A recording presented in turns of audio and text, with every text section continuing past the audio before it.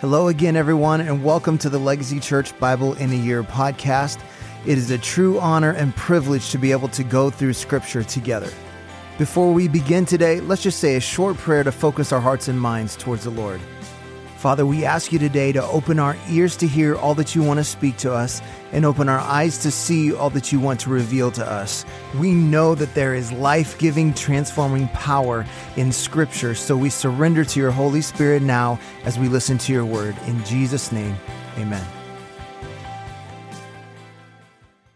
Today is day 30, Exodus chapter 1. These are the names of the sons of Israel who came to Egypt with Jacob, each with his household: Reuben, Simeon, Levi, Judah, Issachar, Zebulun, and Benjamin, Dan and Naphtali, Gad and Asher. All the descendants of Jacob were 70 persons. Joseph was already in Egypt. Then Joseph died, and all his brothers and all that generation. But the people of Israel were fruitful and increased greatly. They multiplied and grew exceedingly strong, so that the land was filled with them. Now there arose a new king over Egypt, who did not know Joseph.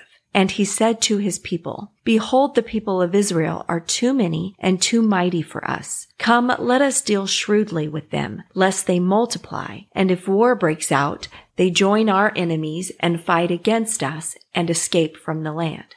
Therefore, they set taskmasters over them to afflict them with heavy burdens. They built for Pharaoh store cities, Pithom and Rameses. But the more they were oppressed, the more they multiplied, and the more they spread abroad.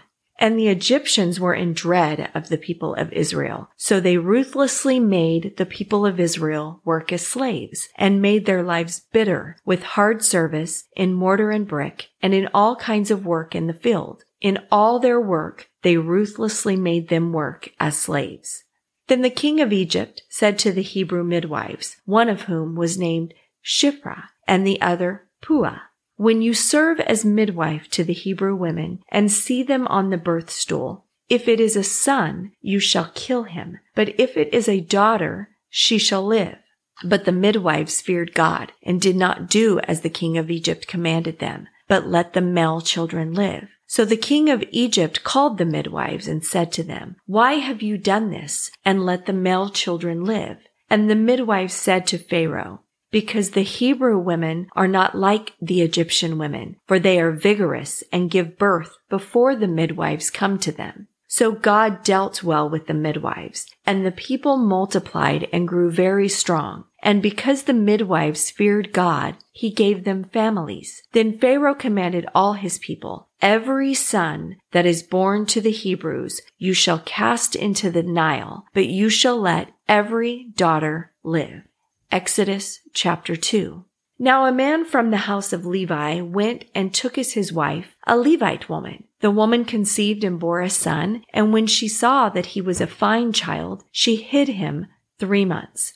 When she could hide him no longer, she took for him a basket made of bulrushes and daubed it with bitumen and pitch. She put the child in it and placed it among the reeds by the river bank. And his sister stood at a distance to know what would be done to him.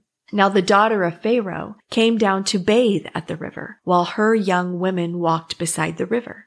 She saw the basket among the reeds and sent her servant woman, and she took it. When she opened it, she saw the child, and behold, the baby was crying. She took pity on him and said, "This is one of the Hebrews' children." Then his sister said to Pharaoh's daughter, "Shall I go and call you a nurse from the Hebrew women to nurse the child for you?"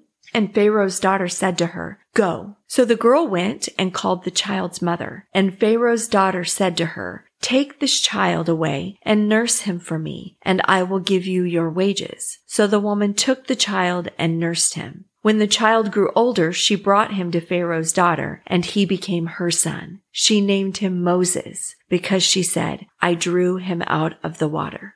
One day, when Moses had grown up, he went out to his people and looked on their burdens, and he saw an Egyptian beating a Hebrew, one of his people. He looked this way and that, and seeing no one, he struck down the Egyptian and hid him in the sand. When he went out the next day, behold, 2 Hebrews were struggling together. And he said to the man in the wrong, "Why do you strike your companion?"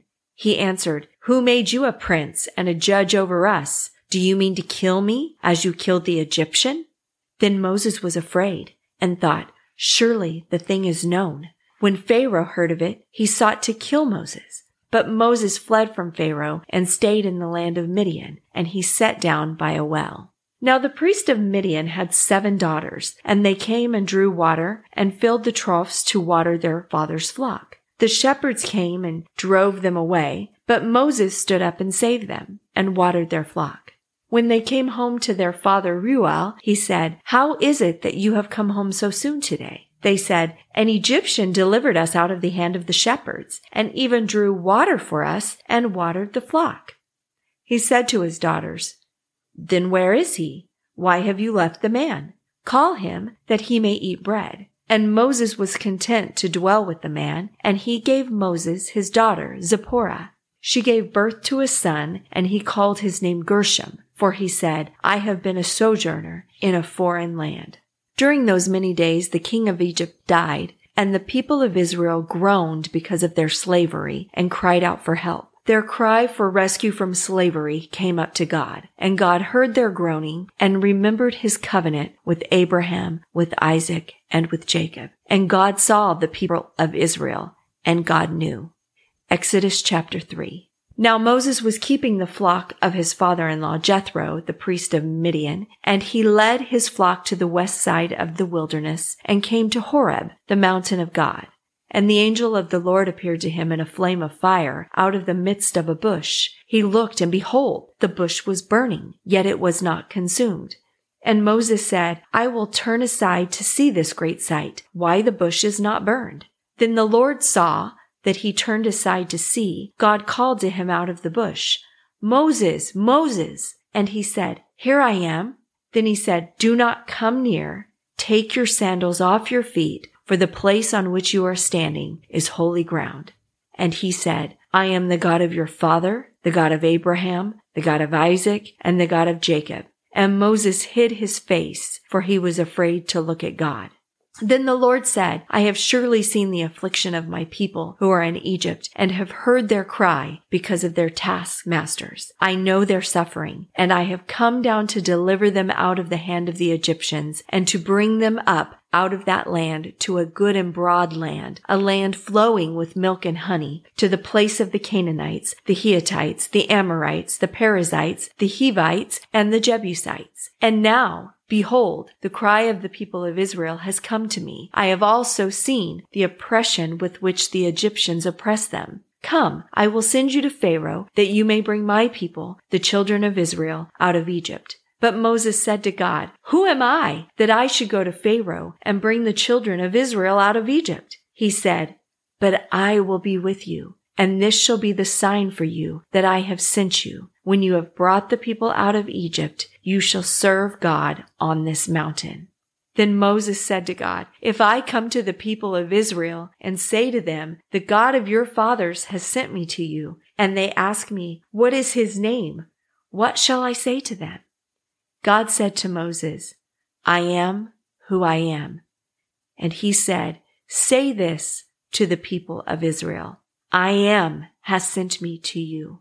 God also said to Moses, "Say this to the people of Israel, 'The Lord, the God of your fathers, the God of Abraham, the God of Isaac, and the God of Jacob has sent me to you. This is my name forever.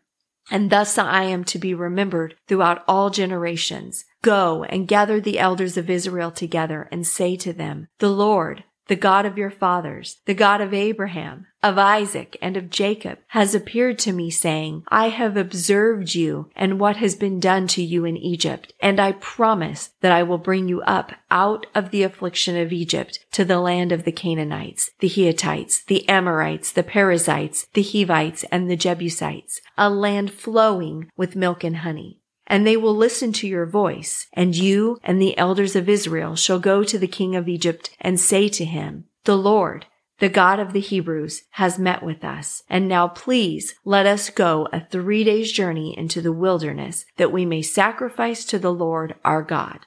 But I know that the king of Egypt will not let you go unless compelled by a mighty hand. So I will stretch out my hand and strike Egypt with all the wonders that I will do in it. After that, he will let you go, and I will give this people favor in the sight of the Egyptians. And when you go, you shall not go empty, but each woman shall ask of her neighbor and any woman who lives in her house for silver and gold jewelry and for clothing. You shall put them on your sons and on your daughters, so you shall plunder the Egyptians. Well, thank you for joining us today on our Bible in a Year audio podcast. I want to encourage you to take what you've heard today and apply it into your life, to be a doer of the word and not just a hearer only. Remember, we are called to be disciples, not just converts. So we pray like Jesus prayed, your kingdom come, your will be done on earth as it is in heaven. That means if God's kingdom comes, then the enemy's kingdom has to go. So let's take what we've heard and what we've learned and go be a light in this dark world. God bless, and we'll see you again tomorrow.